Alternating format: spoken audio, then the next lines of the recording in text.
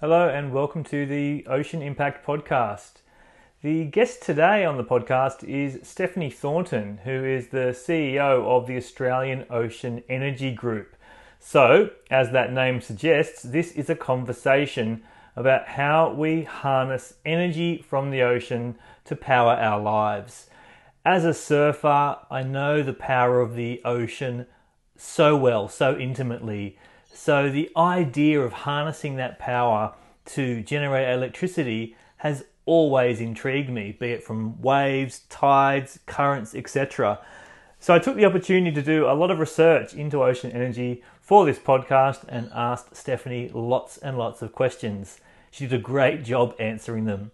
I hope you enjoyed this episode of the podcast. If you do, share it and make a comment, ask us a question. You know we love it. Thanks so much.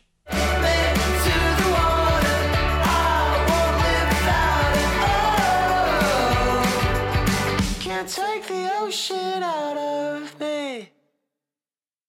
Okay, on the podcast today we have Stephanie Thornton, who is the CEO of the Australian Ocean Energy Group. How are you, Stephanie? Yeah, I'm great. Thanks for inviting me, Tim. No problem at all. I'm really excited to have this conversation.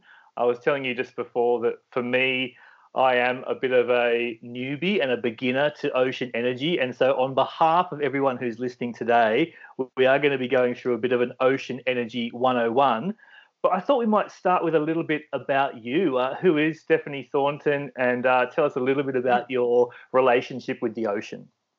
Oh, I'm happy to chat about myself. It's actually been a very eclectic background and a very interesting journey that has brought me to where I am today. I would say that my relationship with the ocean is actually, if I think about it, is in three stages. In my youth, it was really about the ocean being a playground and a place of learning.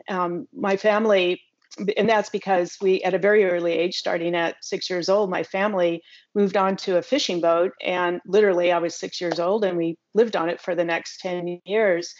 And my father made his living being an abalone diver in Southern California. And so we literally grew up on the ocean, on a boat, becoming very connected to playing and living and breathing on the ocean, and my father making a living on the ocean. So it was very core.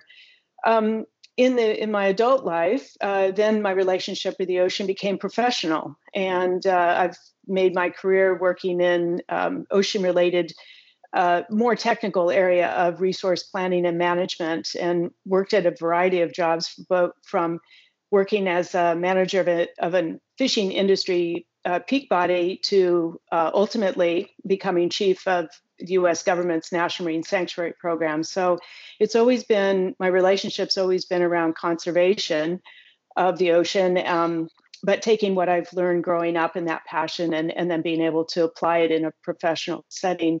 And then I would say the third chapter is where I am today in Australia, and really looking, taking everything I've learned and all that experience, and now thinking about the ocean as a source of energy and the future. And so it's a very different way of looking at it, but it's still my playground.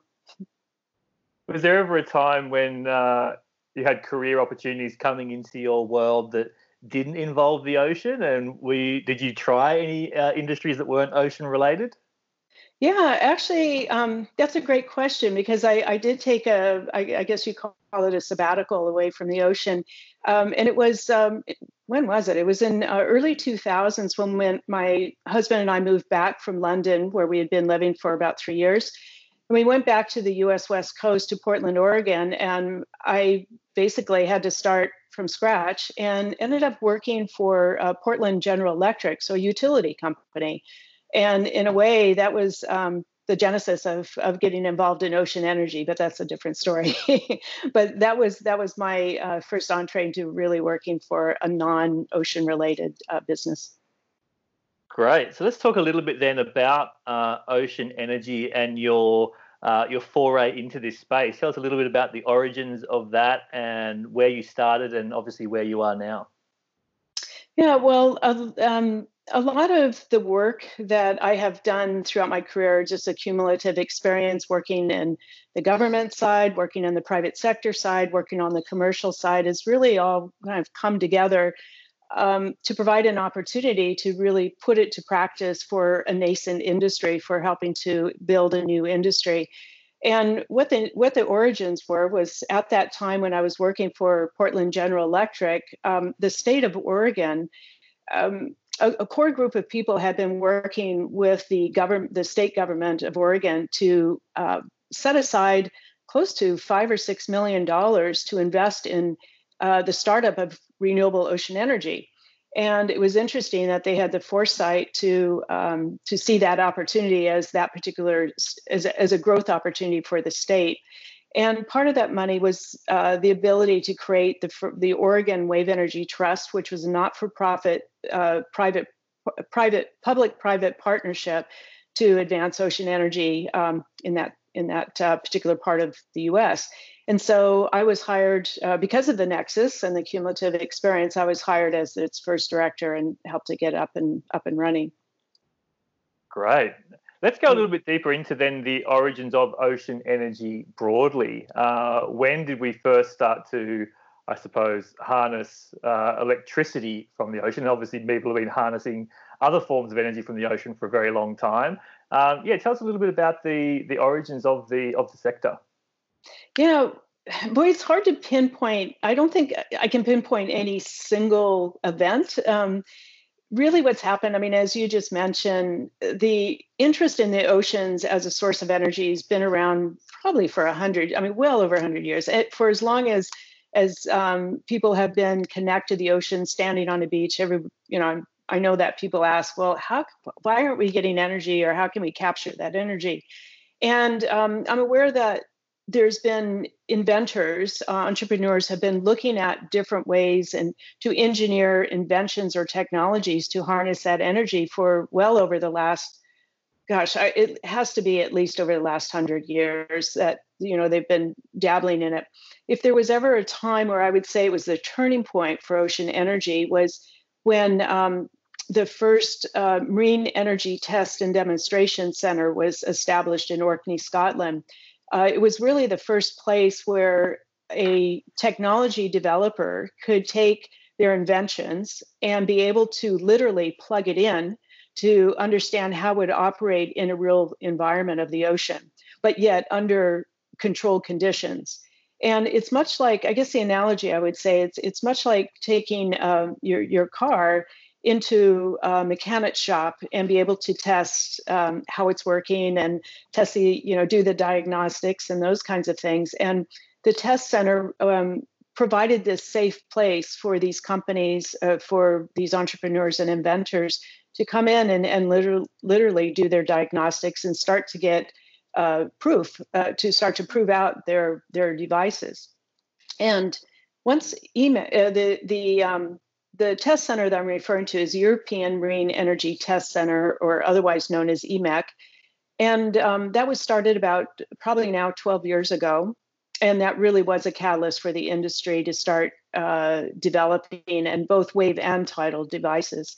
And since then, several other of these test centers around the world have been established and been up and running, and they have close associations with academia as well. So it's also really good connection with industry academia relationship to advance the industry. So I would say, in answer to your question, really probably over the last 10 to 12 years was the real starting point. So in many ways, it's still very young. And as you said, it's so nascent. And everyone out there who has a relationship with the ocean just can feel that innate sense that there's energy out there that is so available to us should we be able to actually get through all the obstacles and hurdles to get there. And we will be talking about those. I also love in that little exchange there, you were talking about all the inventions and innovators out there. And from diving into this our podcast, it really is just remarkable, the different types of designs and extreme minds that are obviously being put to this challenge of how to harness that energy.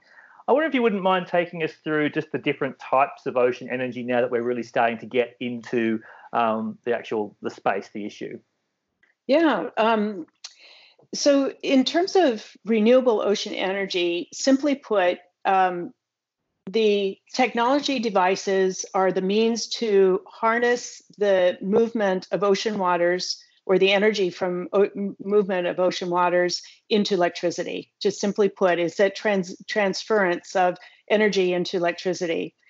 And the challenge is, in terms of trying to figure out how to harness that, are those complicated environments, whether it's ocean waves that are either offshore and big and large and high energy, or near shore and more shallow and less energy, as well as tidal movement, which is the in and out flow of it's the in and out flow of the oceans, following a gravitational pull of the sun, moon, and earth, and so which is a very predictable presents predictable opportunities.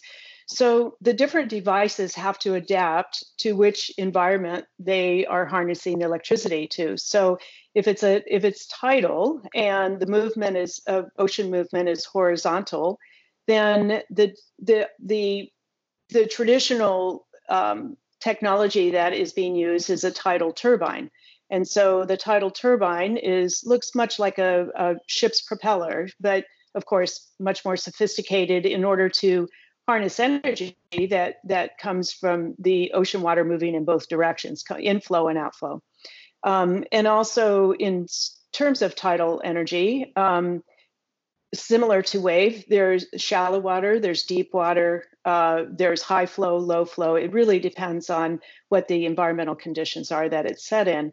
For wave energy, this is where it gets really exciting, because the diversity of technologies trying to innovate how to harness that energy is really wide open right now. And it's very exciting to see how many different variations of devices are being considered right now and tested and evaluated. And so similar to tidal energy, the technologies really are designed to adapt to the environment. Some are being designed for very large wave, offshore, high energy environments. So they'll be producing super megawatts of energy versus other devices that may be much smaller, capture less energy, but might support a smaller energy demand near the shore. So the one really important message that I want to share with you and the audience is that unlike offshore wind development, which has a very traditional device of a wind turbine and very consistent, the development of ocean energy technologies is not going to be a one-size-fits-all. And that is a very important thing to understand, because a lot of people are thinking, well, we'll just, whoever gets to the line first, whoever develops the wave or tidal technology, whoever commercializes it first will be the winner. And that's not how our industry is going to evolve. And we can talk about that a little bit later. But anyway, in terms of harnessing the ocean energy, it's going to be a very exciting space to watch these variations of very engineered technologies evolve and progress. What about the third one that I was coming across, which is about ocean thermal energy? How does that sort of stack up in comparison to tidal and wave, and how does it sort of function?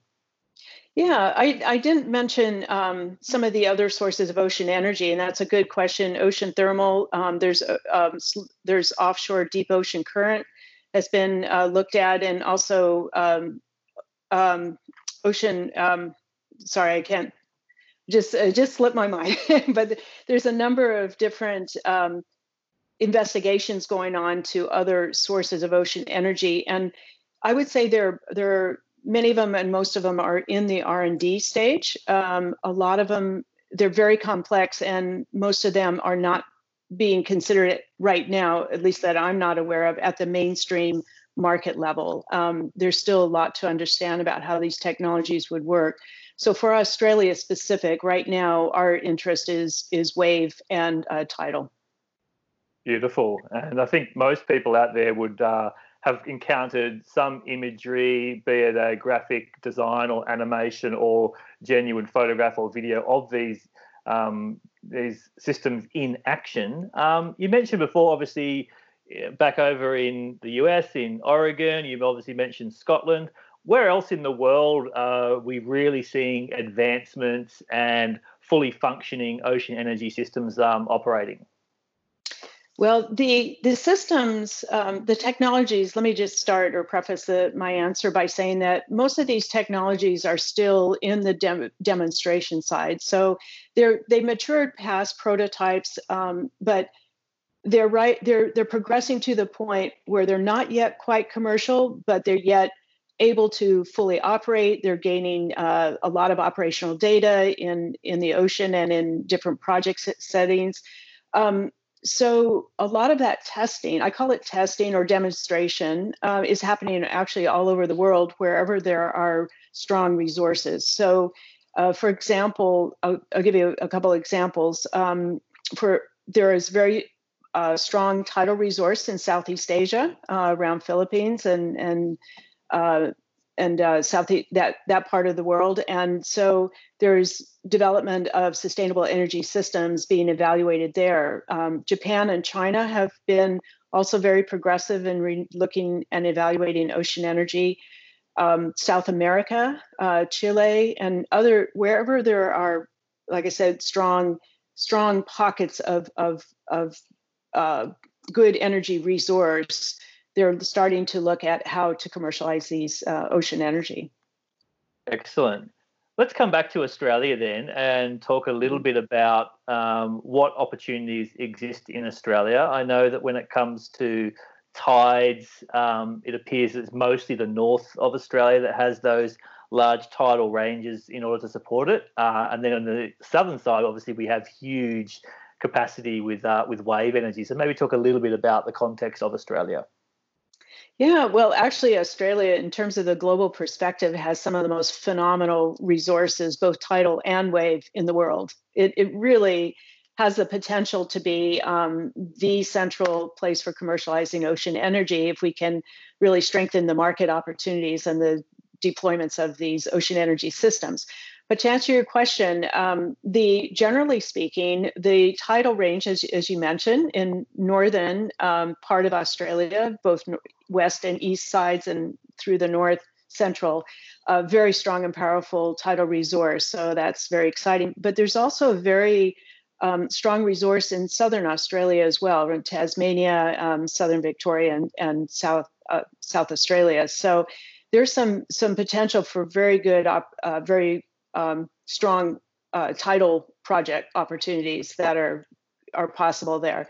In terms of wave, pretty much the southern region of, the southern oceans of Australia are really the powerhouse, as you said, and also Western Australia, Southwest Australia mainly, are the main sources of wave energy. And one of the things that I've come to learn, which I didn't understand until more recently, was that the energy estimates for the southern oceans, the ocean south of Australia, is probably one of the greatest in the world, comparable to what you would find up in the North Sea, up in Norway. So it has the potential for ocean energy to produce some massive amount of electricity if it can be effectively harnessed, captured, and delivered to where it's needed. Yeah, I guess this is why, for me, it does feel like a bit of a kind of gold rush attitude and sentiment, because, obviously I'm a surfer, and I think, most Australians or people around the world listening, you can, if you haven't seen the ocean doing its wondrous act of just being a violent mass of energy, then you seeing that, feeling that, it just is so. It's extraordinary how powerful it is. So yeah, I can totally understand why it's just there for the waiting. But let's talk about it. With the power and that abundant source of energy, obviously comes huge constraints and huge challenges. So what are some of the main challenges in trying to deploy this technology and these systems into the ocean, which is obviously an incredibly harsh and dangerous place? Yeah, that's an understatement. Yeah, there's the challenges are on many different levels, as there would be for building any industry. So, starting with the technical, the challenge is just the devices themselves. So, the individual units that are capturing and harnessing the energy and trying to transfer it into electricity. Take that device, and when you put it out into a harsh environment that is salt corrosive, the massive waves and energy that's hitting it 24/7, being able to have access to maintain those kinds of devices, transferring the information and the electricity itself that's produced, and the list can go on in terms of how do you build a robust device that can withstand in that environment and be reliable and operate at a cost level that competes with other energy sources. So that's only the technical side. Then there's always the challenge of finding the market, the customer for who will purchase this electricity and how that electricity will be used, how much electricity is needed and supplied. That's a huge consideration. Permitting and consent processes to establish and allow these commercial projects to go, be developed is a huge hindrance, because the government, this is all very new, and the governments aren't familiar with what the considerations and issues are, and so usually there's a low risk threshold, and governments want to be. They're very concerned about protecting the environment, but making sure that it doesn't impact other industrial users and many other issues. Another factor is supply chain. It's really, just having a device by itself is not going to generate electricity on its own. We need to have suppliers who know how to, electricians who know how to hook up and supply the electricity source and distribute it. We have to have suppliers that know how to work with underwater systems and set that up. And I could keep going. It's a long list. And just even generally the public being supportive. I mean, people like yourself in a community who lives and respects the ocean and depends on it, and very appreciative of it, to support this kind of development without feeling threatened, and understanding that it's part of our opportunity for the future, as a clean source of energy. Yeah, and on that, I mean, the Australian surfing community and conservation community have spent a lot of time in recent years, trying to pursue preservation of the Southern Ocean, and particularly around the Great Australian Bight in terms of the petroleum exploration licenses down there. And obviously the dominant argument that was coming through there was around the violent behaviour of this ocean, and therefore the risks to oil and gas extraction. So I suppose the good side about that in terms of the social licence is damage to offshore renewable energy in the form of wave is going to be a very different type of impact than a petroleum extraction project. Talk about that a little bit, about the social licence of ocean energy. I could imagine that you would have, much less resistance than potential fossil fuel based energy projects. Tell us a little bit about social license in the context of OE. Yeah, well, it is different than offshore energy development. And I'd like to think that we as an industry are very passionate and absolutely intimately concerned with environmental protection as other community members would be. No one wants to be hurting animals or the physical environment or the biological ecosystem. So that's the first thing to understand. And so a lot of investment is being put into environmental monitoring and doing the research to understand and to gain advanced data before devices go in, to understand how they operate in the environment. So that's the first thing, is having a preliminary understanding of where we're going and being able to protect that environment. But in terms of social license, I see so many benefits. I mean, in terms of if we are able to transition to clean, low carbon alternative sources of energy, and being able to really reduce environmental risks, being able to help communities increase jobs, and be able to get excited about the fact that renewable energy is a perpetual source. It's a source of clean energy. Can add to the energy mix. It's not a replacement by any means, but it can add diversity and resources to those communities, and it just it enriches them, I believe. And I think the most important thing is going to be certainly environmental protection and reduce risks in the environmental risks in those communities. Yeah, I think I could probably speak for people listening in who maybe when they lend their mind to think about this ocean energy contributing towards Australia's energy needs, they might want to imagine, probably as I did before I started my research, that we're talking about these incredible technologies that then plug into the national grid, and suddenly a proportion of our overall footprint is from ocean energy sources. But actually, when we start talking about the applications, they're quite different, aren't they? Very localized and very specific. Do you want to start to talk about how some of the applications of this technology and systems can meet specific needs?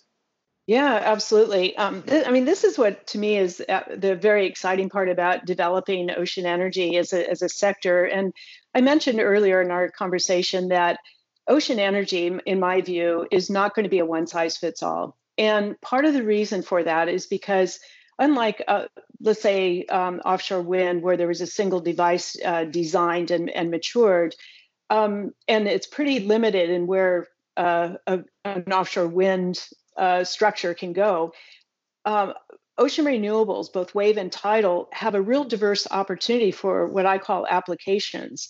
And it's starting to, what we're trying to work hard to is to get people to think about the opportunities for ocean energy in many different areas that are non-traditional. So it is true that the first thing people think about is utilities. Just put in a device in the ocean, pump out those electrons, and get it into the utility, into the electrical grid.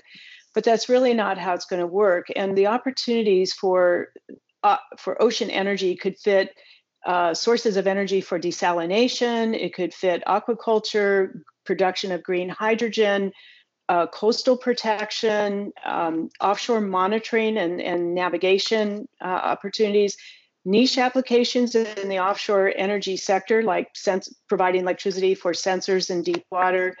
And there's probably, and definitely what I didn't mention, the most important one is remote communities. And which provides, which Australia can really benefit from ocean energy in these, because it has so many remote areas and communities that where if ocean energy supplemented their energy system, it could be very powerful and economically beneficial. So that's the area that we're really targeted and excited about. Yeah, exactly. And you only need to look at those maps of how Australia's population is situated around the coastline. I think it's 85% of the population within 50 kilometres of the coast, and obviously the energy infrastructure currently required to feed the demand, has a lot of an impact associated with it. So yeah, I think that's absolutely exciting. Let's talk a little bit specifically about the Ocean Energy, Australian Ocean Energy Group. Tell us a little bit about the history of it, its origins, and what it's here to do. Yeah, that's my the exciting day-to-day work. So I'm always happy to talk about it.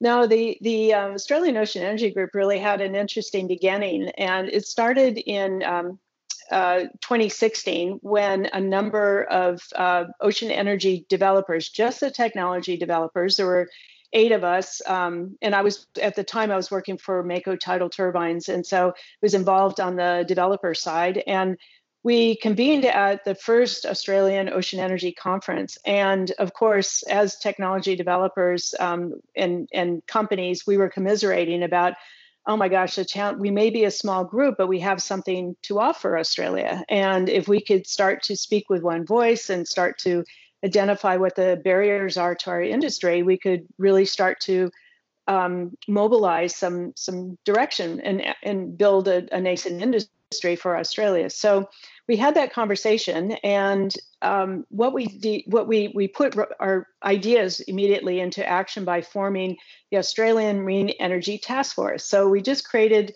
a small working group of the ocean energy developers, and again, just 8 of us, but really started with a small core to understand and to identify our priority issues. To make a long story short, we progressed that priority set of issues into a good story and to understanding and starting to build out to a group of stakeholders who really wanted to see our future and see the future of ocean energy in Australia. And that led ultimately to the idea of creating an economic cluster, deliberately chosen that structure because of its benefit over an industry body. And we were able to we really appreciate that we received sponsorship support from Climate Kick Australia, who was getting set up. So we're a really good fit with ocean energy as a solution for climate change. So that was a really great opportunity. And then we received startup funding from National Energy Resources Australia. So that's given us the ability to transition from a working task force and just 8 technology developers to now a group of over 20 members, diversified in both academia, industry, government, and working together now to accelerate commercialization of Australia's ocean energy sector. Great. So maybe tell us a little bit about some of those members and what the plans are for the future. Yeah, well, we still have the original core of technology developers. And what I'm excited about is that we have technology developers, not just from Australia, but we have international ones as well. So it's great to have that diversity and interest. Plus, we work, although they're not members, we still are in communication and working with developers in other countries who are interested in coming to Australia and looking at the opportunity for evolving here. But our other members include the universities. We have 5 universities, pretty much the main universities that are involved in renewable ocean energy, or I should say renewables in general, but have particular interest and research agendas around ocean energy. And then we are building out, we also have consultants, specialists that have been working in areas that would add value to ocean energy that will start helping to be the special expertise that can help us advance some of the technical work that's needed as well. And the future is to build out, to continue attracting memberships in government, because it's really important that government understands what we're trying to do, both at the local, state, and Commonwealth levels. And then also our end users who are our customers. That is the part that's really critical. We've spoken a little bit about some of the association you have with the Blue Economy Cooperative Research Centre and some plans for the future. Are you allowed to speak much about those? Yeah, absolutely. The Blue Economy CRC is a new program, and it's a 10-year, over $380 million Australian program, R&D program. And it's really exciting. And it's probably one of the best opportunities for Australia to really advance its blue economy. And it's a very encompassing, which is wonderful. So we fit in. Well, let me step back a second. So the main objective and the catalyst around which the Blue Economy CRC was created was to solve a problem for the aquaculture sector, which is that they are being pressured to move from inshore operations to further offshore. And the challenge is, much like ocean energy technologies, the further you go offshore, the higher risk, the more difficult and complex the environment is. And to produce food for us, the country and for export, it's a big challenge how you engineer something like that. But the CRC is playing a really important role to be a catalyst to look at the different solutions of how they can help aquaculture make this transition. And so particular for us, now they're very inclusive, but particular for us, for ocean energy, we are participating with the CRC to evaluate how ocean energy technologies can help provide energy, be a perpetual source of energy when they can't be connected to land, and to be able to support their offshore operations and be part of an offshore integrated energy system. So Ocean Energies would be part of solar and some offshore wind and hydrogen production and other things that would combine to support aquaculture to operate successfully and productively offshore. So it's not just limited to that, but that's the core of what the blue economy was created. So we'll be playing a big contributing part to that. Yeah, and certainly with OIO, one of our theme areas is this idea of new frontiers and offshore aquaculture and marine permaculture and all these things. And obviously solving that energy need is a huge part of them being able to progress and move forward. Yeah. I wonder if you take us through a little bit more about Australia. And I noticed that there's been previous investment in projects right around different parts of Australia. Some of those have finalised now, others are still going. Maybe just take us through some of those examples of where these technologies have been tested around the country, and feel free to drop some names of some of those that are doing well. Okay, yeah, there's some. I'm really excited because there are technology developers that are progressing demonstration of their devices, which is really exciting. So I'll start with the tidal side.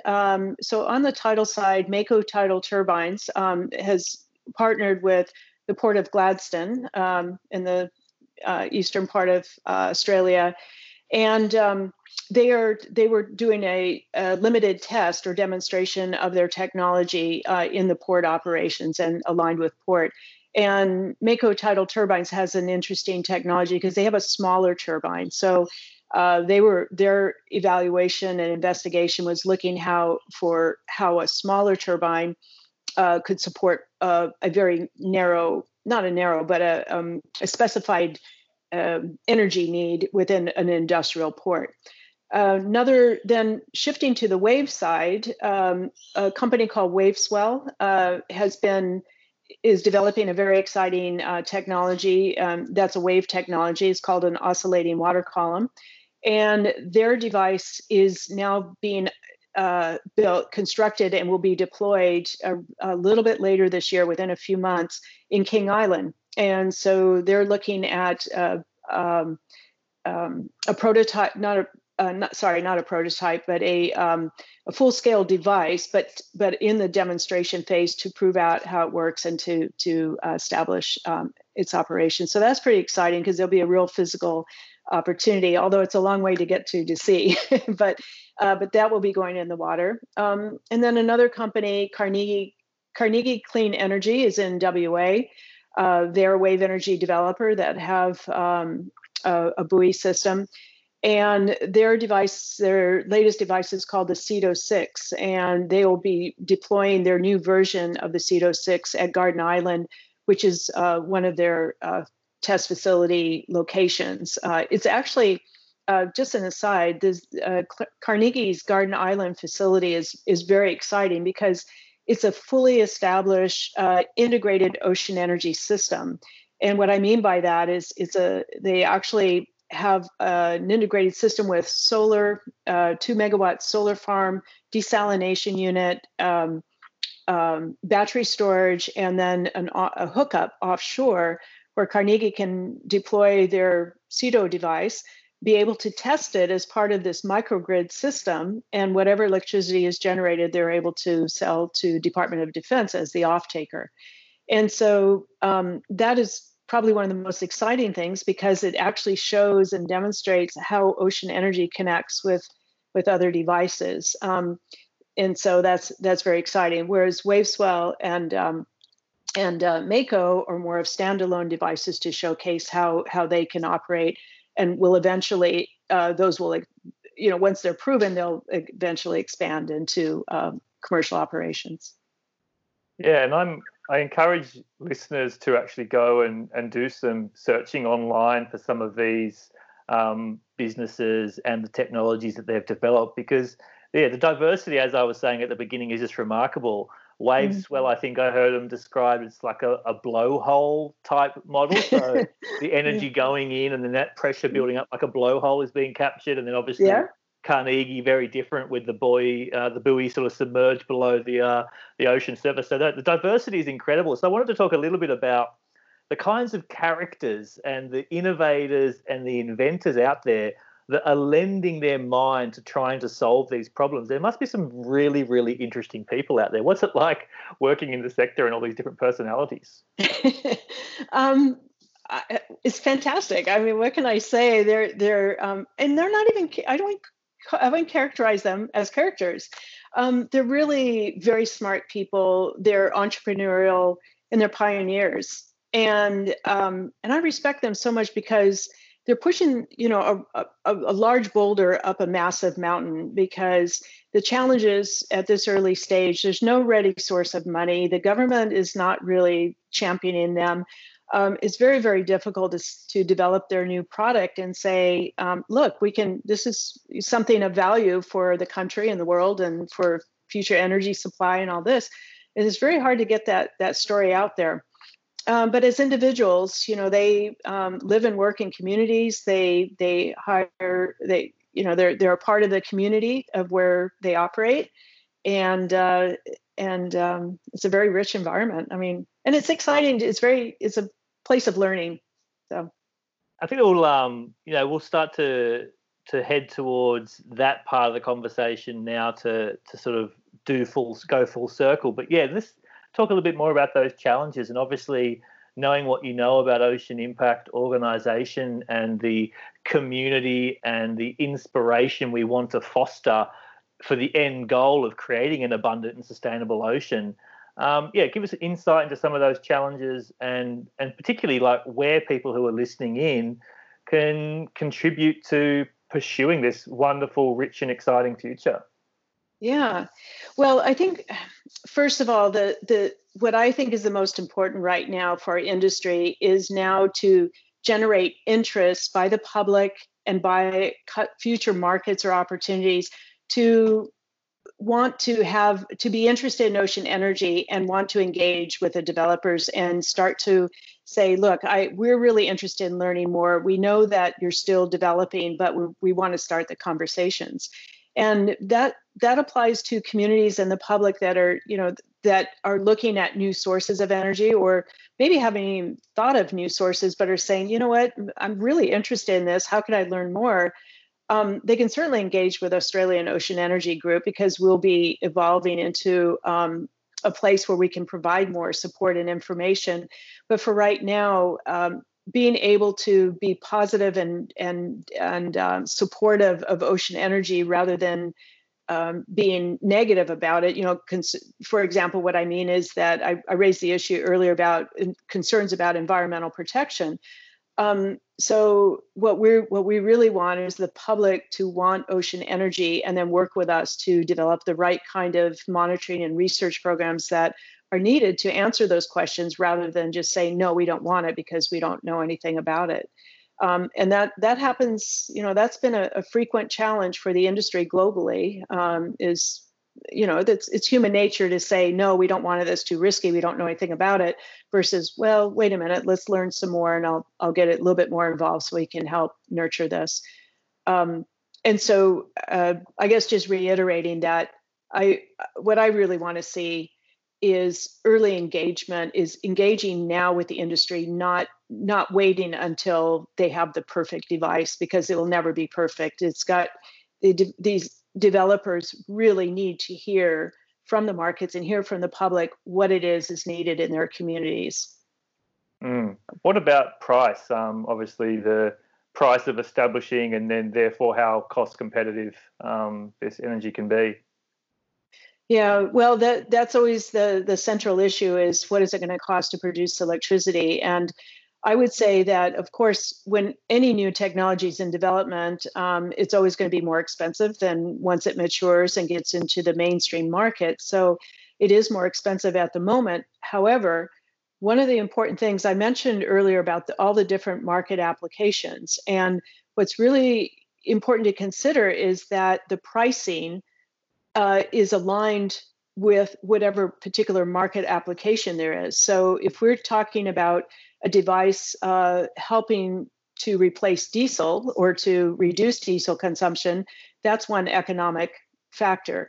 But if we're talking about an ocean energy device producing electricity for, I don't know, let's say an oil and gas company or for a particular aspect of their operations, that will be a different about economic factor. So what I'm trying to say is that the costs, there's no ready-made answer, and we can't say like offshore wind that these devices are going to produce electricity at this price and it's going to compete at this level.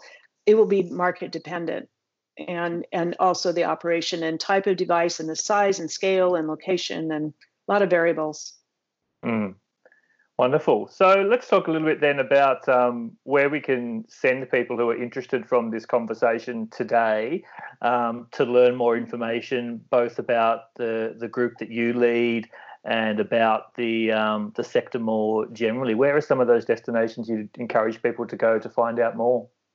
Yeah, well, certainly we invite people to engage with us. Of course, you can go to our website and be able to get a little bit more information. We will be upgrading our website soon, so we'll have a lot more information about the devices and background on the industry. But in the meantime, there's a lot of good resources. The European Marine Energy Center, I mentioned them earlier, is a fantastic resource because they're well established. They have a lot of information what ocean energy is and how it operates, and all the different technologies. But in Australia in particular, also you can go direct to websites of the different developers, and there will be a lot of immediate information specific to them and their technology and their projects and where they're at in terms of operation. So AOEG works on the industry side across all of them, but if there's interest in a particular device, you can always go to their site. And if a member of your audience is not familiar with what those companies are, they can certainly contact us, and I can help direct them to the different companies that they may be interested if they have a particular area. Awesome. Well, Stephanie, I've just found getting to know you and getting to take a deep dive into this industry incredibly enlightening and exciting. And certainly on behalf of Ocean Impact Organisation, we'll be doing whatever we can to help educate and inspire the crowd out there who just happen to take the time to listen to us. Thank you so much. I really appreciate that. And it's great to reach out to your audience and introduce renewable ocean energy. It has a bright future. So thank you. Thanks, Stephanie. Yeah, thank you.